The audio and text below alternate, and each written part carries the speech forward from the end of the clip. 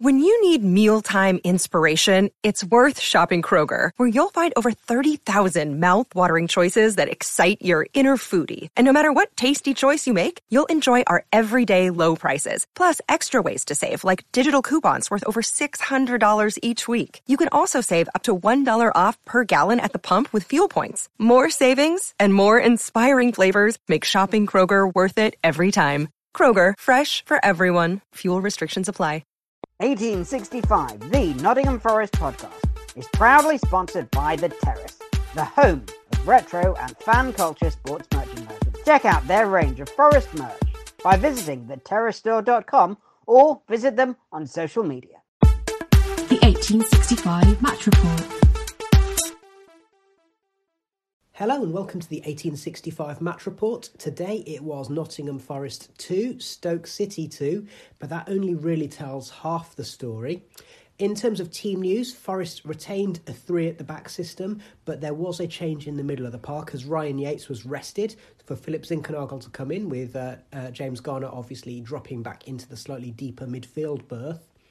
In a minute, we're going to hear from Baz, who's just got his hands around a cup of tea to just regain feeling in his extremities. So while he's doing that, let's hear from our special guest. Ben is from the Stoke City podcast, the YYY Files, and here were his thoughts on the match. First of all, what a bloody game that was. If you're a neutral watching that, then fair play, you caught a great one. And from both sets of fans' point of view, I think both could probably say that a draw is a fair result. I'll start with the Stoke point of view, though. I think we can feel aggrieved to have lost in added time, considering that we were a goal up and a man up, and an outfield player in goal too. I feel a bit hard done by in that sense, but Joe Allen gave the ball away on the edge of the area, and we couldn't keep out the free kick. From our point of view, it just shows that we can match a team like Forest, who are in form, and we may well be sniffing around the playoffs just like you are this season. From a Forest point of view, though, that's what you guys care about, right?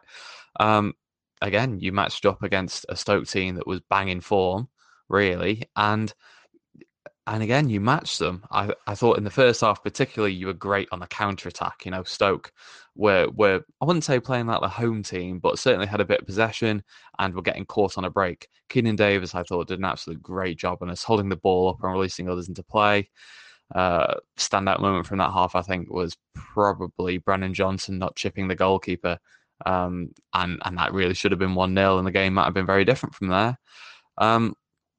He came off and Sam Surridge come on, and despite perhaps playing a big part in the opening goal, I thought you were less effective with him on, and Stoke got back into the game clearly, and considering we hit the post a couple of times, it's a close shave. And I think from your guys' point of view, some great results in the last few weeks. But I think from your guys' point of view, it's about taking every game as it comes, not getting too complacent. If you guys want to make the playoffs, you've been in a great run of form, but it can clear up at any time. And let's see. I think you'll be in and around there. Like I say, two great teams played there today. I think you've got the edge on us on momentum, and of course the points difference as well. But play like that for the rest of the season, and there's plenty poorer teams in this league than us. So I can see you picking up plenty of points for the rest of the season. Let's see whether it's Stoke versus Forest at the end of the season. Okay, Baz, so we've heard what Ben thought about the match. Now let's go through the match bit by bit, shall we? And then we can get your considered opinion. In the first half, is it fair to say that Forest were hanging on a bit at times? I mean, Stoke did hit the woodwork quite early on, although it sounded like a bit of a freaky occurrence. Well, yeah, I'd say two things happened. So one, like you said, Ryan Yates was rested. When I heard the team news, I was like, right, so he's being rested. Why is it Yates that's being taken out and whatever? We've had a lot of games very, very quick, and we're only having one change. And is it Ryan Yates really that's out of all the players, he's the one that seems to have the most energy? And during the game itself, Stoke's tactics were basically to press us very, very high up the pitch. So we had no time on the ball whatsoever. And we looked really, really tired. It was like we just couldn't get hold of the ball. We couldn't string two passes together. They wouldn't give us any time or space at all, and it paid dividends for them. Yeah, as you say, they hit the bar at least twice in the first half, and every time we tried to do anything, we basically got a yellow card for it. Yeah, I think that there's a potential talking point, something that we will almost certainly be coming back to a little bit later. I guess Forest's best chance was when Brennan Johnson kind of put himself in a good position, tried to chip it. It didn't work out, did it? No, and he kind of basically hit it straight at the keeper. It was a nice attempt, but it was one of the very few times they doubled up on Brennan Johnson, obviously him being a big threat, and they managed to keep Jedward Spence completely out of the game as well. Do you think that Brennan made the wrong decision with his attempt at a finish, or was it the right thing to try? He just got it wrong. I think he got it wrong. It was the right thing to try, but again, it's symptomatic of everything we were trying wasn't working because we didn't really have enough energy in what we were doing. He didn't kick the ball hard enough to chip it. Yeah, Stoke are a team who are in a good run of form, aren't they? And they are going through a rebuilding phase. I think it's fair to say that. Michael O'Neill's been in charge for a good couple of years now, and I think he's finally getting to the point of creating a team that befits what he wants to do. So we've had an injection of youth and everything. But tactically as well, I think tactically he's trying to maximise the potential of his team. He is a tactician. So I think there's a theme, isn't there? The teams who've given us a game, and also the ones who've beaten us, if we're thinking about the Cardiff and Middlesbrough matches in particular, they defeated us by pressing high against us, didn't they? And putting us under pressure so we couldn't play it out from the back and so on. Denying us the time to get our momentum and our rhythm going, and in particular denying. Well, today it was denying Jed Spence any space on the ball whatsoever. There was moments throughout the game where Max Lowe was stood in acres of space, but it was the play was happening on the other side, so we couldn't get into it. And then every time when things were happening on the right, they were just swarming all over us and not giving us any time or space to do anything with it. And then, as I say, every time we moved forward, something would happen and we'd get a yellow card. Keenan Davis especially. Yeah, okay. Well, let's move on to the second half, because it was 0-0 at half-time, okay? And in the second half, so the impression I got, as somebody who wasn't at the game, is that Davis had played well, but had a frustrating afternoon. He'd got a yellow card, and but it was a tactical sub, I think, wasn't it, to bring on Surridge after 55 minutes? I think the frustration and so Davis's yellow card was deserved because he basically rugby tackled the guy, but he rugby tackled him because he'd had his legs taken out completely like a few minutes before. And that was kind of what was happening throughout the game, was we were getting frustrated that they were doing stuff to us and then we would retaliate and then we'd get the yellow card for it. So I think the tactical change was as much to take some of the sting out of Davis losing his rag, and the rest of the team losing their rags a bit.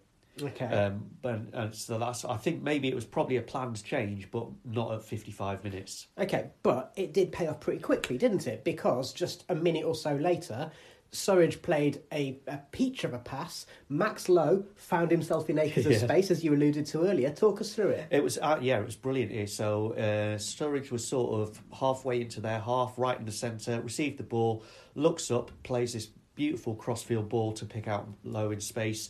Lowe then charges up the line and puts in a perfect cross because he obviously spotted Johnson making the run. One of the few times Johnson escaped his markers, making the run at the far post, and Johnson being in the right place at the right time, which is the mark of a very good striker, and puts it in.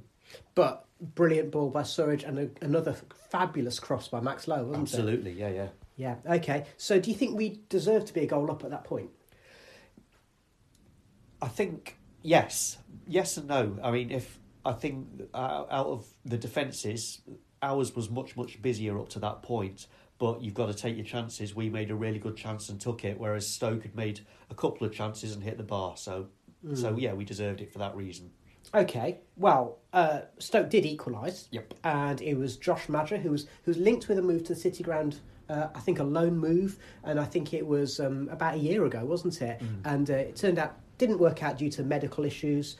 Now, there's other chances that came and went, and Brice Samba had to make some good saves. And I think the lad from Villa with the incredibly long name, so let me see if I can get this right, Philogene Bedace, I believe his name is, and I can't remember what his first name is because Jaden or Jaden Philogene Bedace, which isn't easy to say at the best of times.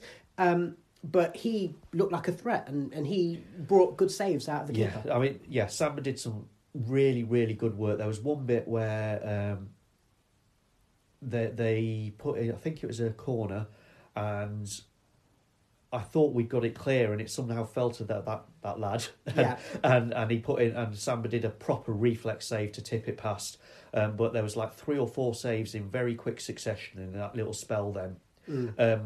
Importantly, one of those saves, Samba then went to get the ball to take the goal kick, and there was a Stoke player on the ground behind him, injured or something, and this other Stoke player came and started interfering with the goal kick, and Samba had a right go at them. The referee gave it our way. But Samba was proper yelling at the referee. Oh, right. So this is a pre-incident moment. Because I was about to say, as so often with Samba, you go from the sublime to the ridiculous. Now, we know what the history is here. Over the last few weeks, we've seen things becoming there's a fine line between genius and insanity. We've seen him move ever closer to the insanity element. Against Derby, yes, he got that massive bump on the head, and he had every right to be annoyed after that. But, I mean, his Liam Gallagher-esque statuesque poses when Ravel Morrison was sent off was a step too far, I think we all agree. Against Leicester, he got spooked by a pigeon and gave away a goal that could have proven costly, but his teammates I think he'd acknowledge his teammates got him out of jail. Today, there was that incident, and then this led to what is the big talking point. Wow. So just before that, so I was looking at the bench and saying, right, what can we do to change this? Because it's 1-1, and actually this game could be in our grasp. We could get 3 points here. And I was looking at the bench. The only options we've got are Ryan Yates and Alex Mighton, really, to change this, turn this around. And lo and behold, Steve Cooper puts those two on. Yates to give us a bit of energy in the middle of the park, and Mighton to play on the wings, obviously. And so crucially, formation-wise... Yeah, we went to 4-2-3-1. Yeah. Then the Samba incident happened. So about 2 minutes later, wasn't it? Yeah. And crucially, apart from trying to change formation and trying to change things up and then finding yourself on the back foot due to the incident, unusually, it meant that Steve Cooper had used all of his substitutions. Yep. He's usually quite sparing with his subs. And this time, we find ourselves in need of a substitution. But before we get on to that, talk us through the incident. Well, so, I mean, I wasn't really paying attention because it just looked like we've made the save and then everyone's going to run out. And then I look round and everyone's running out of our box, and one of their players gets a bit too close to Samba as he's about to take the goal kick. So he just punches him in the back of the head. That's what it looked like to me. Mm-hmm. Now, others have said it was a shove, but there was a definite swing and the connection was with his head. Yeah, either way, if you swing your arm and you make any connection with the player's head, you know what's going to happen, don't you? And yeah, so basically, I mean, as soon as he did it, everyone knew he was going off. Yeah, okay. Now, what was interesting there is Joe Worrell just recovering from broken ribs. Yep. So obviously you go into one of the most physical positions on the park. So he put on the goalie's jersey. A nice little detail which I've noticed is that he took off his captain's armband, put it on again over his goalie's jersey, which I have to say, that speaks to the little boy in me playing football on the park. I would have done exactly the same. I just want to add though, no one else has mentioned this, so I don't know if I imagined it or not, but I thought Scott McKenna volunteered to put on the shirt and Joe Worrell took it off him. Oh yeah, that's interesting, because Steve Cooper and Ryan Yates in the post-match interviews, they were both asked, did you know Joe was going to go in goal? And both of them said no. And like, have you seen him playing goal in training? No. And so this is, again, that thing of like maybe the boyhood fan putting... I mean, we saw Steve Chettle do it 20-odd years ago. So, okay, now let's be honest. I've not seen it, but by the sounds of it, even a world-class goalkeeper would have struggled to have saved Lewis Baker's penalty. That's the other thing, actually. So we knew immediately that Sambal was going to get sent off, but I hadn't realised it was a penalty. Well, because he's lamped someone in the box, therefore well, I didn't know it was sense. in the box. I just saw the fist going. I didn't see where he was, and then suddenly it was like dawning on me, what if it was in the box? Oh, right, so it is a penalty. And in fairness, Ryan Yates said as well, having just come on, he said, well, I kind of knew something had happened, but I didn't realise he was going to give a pen. So Lewis Baker, who is, he's a class player. He's had a very odd career, but he's a class player. He can certainly strike a ball well, and he did. It was a hard shot. It was towards the edge of the goal. A proper keeper wouldn't have been able to save it, or would have been done very well to save it. So yeah, okay. Now, Worrell didn't. Let me just put this to you: at 1-1 with 11 men and that tactical substitution, were you expecting Forest to really push to try and win the match? Yes, I was thinking, if we make the right subs, when I said about Yates and Mighton, if we make the right subs, we've got 3 points here. Mm-hmm. Okay, so then with 2 minutes to go plus stoppage time, the keeper sent off, so you've got, it's that classic thing, isn't it? You get the defender sticking on the goalkeeper's shirt and you're thinking, oh God, they're going to bombard us and everything. So at that moment, when Forest were lining up to restart the match after going 2-1 down with 2 minutes to go, 10 men, were you thinking we're going to lose this? To be honest, I was thinking, isn't Samba a prick? This is a conversation we've had many, many times. I turned to the bloke next to I think I've said this to us before in our little group as well before, but he's the Robbie Savage of goalkeepers. Yeah, okay. But yeah, I wasn't... I didn't think we'd lost it, but I couldn't see how we'd salvage it either. Do you know, I had the idea this side won't give up, but not giving up and getting something out of the game are two different things. It's a recurring theme, though, isn't it, this season? Team don't give up and they keep going, and crucially, it took all of about 2 minutes to get back into it. Yeah. So, what happened? So, one of their players gives away a foul... sort of just outside. To great box. cheers from the home yes. fans. Yes. Yeah, it was quite unusual for us to win a free kick like that. Jimmy Garner steps up, places it across, high lofted cross over the box. Maybe McKenna, one of our players, gets ahead to it, knocks it down to Yates, who bundles it in, and it's a proper like. Did it hit the woodwork on the way back to McKenna? I think so. Yeah. Yeah. So Garner, we know he takes a good free kick. Thank heavens for that. And then and fortunately, to make a change, Ryan Yates in the box actually. Well, actually, there's a few other points. So the ref had announced 7 minutes of stoppage time, which, as he announced it, it was like, oh God, we're going to get with Joe Worrell in goal. That's it. We're going to lose four or five here. Then obviously Yates bundles the ball in, and we're like, actually, we've got a chance to get the 3 points again. Then this lad runs onto the pitch, goes up. I think he hugs Jed Spence. Right, so someone from the crowd, bearing in mind what we saw just a week ago, someone in the crowd thought, you know what I'm going to do, and there'll be no consequence whatsoever. I'm going to run onto the pitch and approach the players. All I'll say to that is cocaine is a very powerful drug. Who'd have thunk it? But, so he basically, and for our older listeners, imagine the Benny Hill music, because he basically ran the stewards ragged. So at the very start of his little escapade, he was doing it to cheers, and then after about a minute, it turned to boos, because suddenly we realised that either this is going to add tons and tons of injury time onto the end of it, meaning we're going to lose this point we've just got, or it's going to eat into all our injury time, so we're not going to have a chance to do anything. And as it turns out, as far as I could tell, the referee blew after 4 minutes anyway. So it ended 2-2. Just briefly, actually, would you have took that before the match against a Stoke team like this? I'll take that as a no. No, only because we're at home. Yeah. Okay, but you definitely would have took it given the circumstance. Yeah. Okay, so we've already discussed that Forest looked tired, and Steve Cooper said, 3 games in a week, they look tired. Now, what I'd like to talk about is that Brennan came closest in the first half. He got the goal. He had basically that chance and he took it well. Do you think that with him and Davis and Surridge, actually, we're not missing Grabban as much as we feared, are we?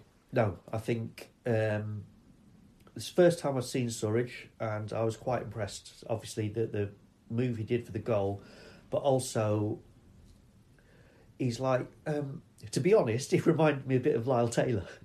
He's all like arms and legs flailing about in the box, but he could also remind me of Gareth Taylor, to be honest. But because he's so big, I think it's people don't know how to handle him and what to do about him. So I think, and he's quite mobile as well, which is probably unlike Lyle Taylor. So I think he's a very good addition to the squad. So I think with those three, it's not like we're under Lamouchi where we relied on Grabban as our only outlet. We've got options there now. And it seems as though Brennan is he's realising that he has to step up as well as the finisher, because he's the one now who's getting into the 6-yard box.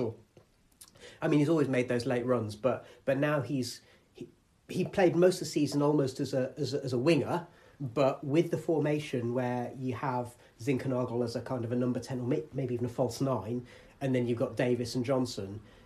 With Grabban being out, it means that I think Brennan is coming inside a bit more, don't you think? It's almost the old-fashioned big man, little man combination, where we've got a big guy who sort of holds the ball up or makes the space, and then Johnson runs into it. Just a very brief word about Keinan Davis. I'm sure we'll talk about this maybe in our next monthly podcast, but in our WhatsApp group we were saying as well that actually we'd made jokes about Dele Adebola. Actually, Keinan Davis could actually be a bit more like Kevin Campbell, couldn't he? In terms of strength, pace, the ability to finish. And technique with his feet. He looks a bit ungainly, whereas Kevin Campbell never did. Kevin Campbell looked really, really skillful, but he gets the same results. He can knock the ball between both his feet when he's under pressure and then come out with it at the end of it. Yeah, cool. All right, so just to finish off with, we've alluded to it a few times. Let's talk about the referee. What I would say is in our WhatsApp group, Adam and Tom have both said the referee was absolutely dying to give a red card. Now, Samba didn't give him any choice, but the referee was dying to send someone off. Tom was saying he booked 2 of our players before he even spoke to any of theirs. There was a statistic in there about the number of cards that the referee's given. He gives out more cards than Paper Chase.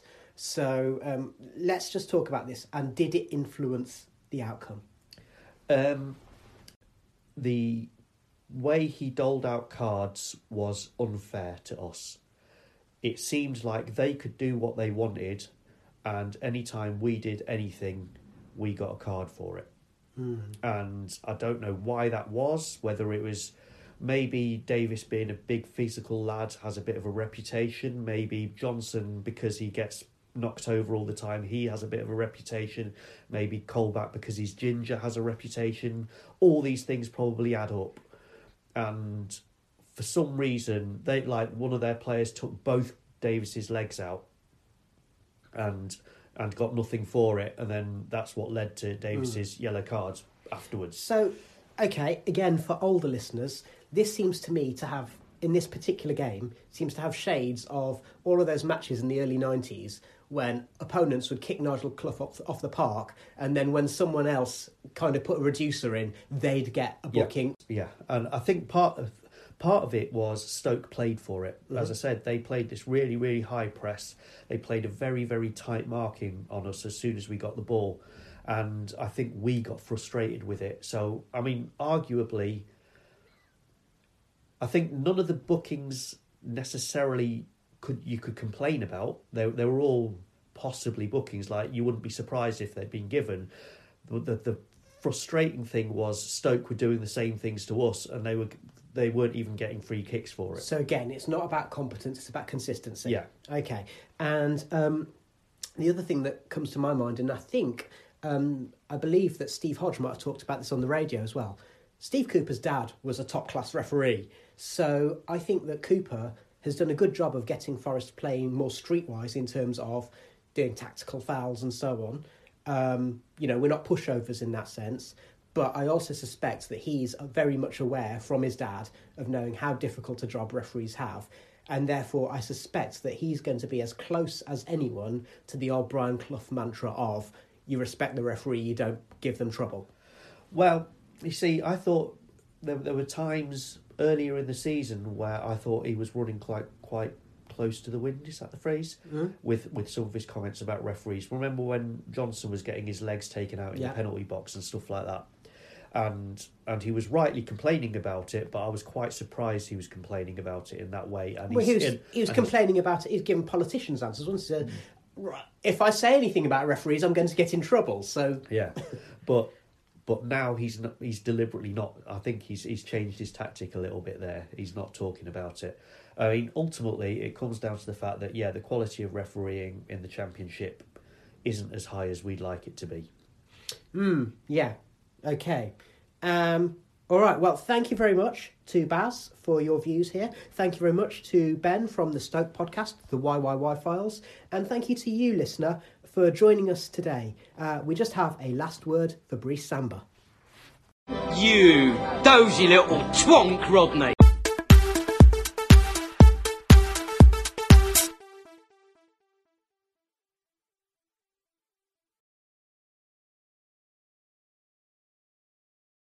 Sports Social Podcast Network.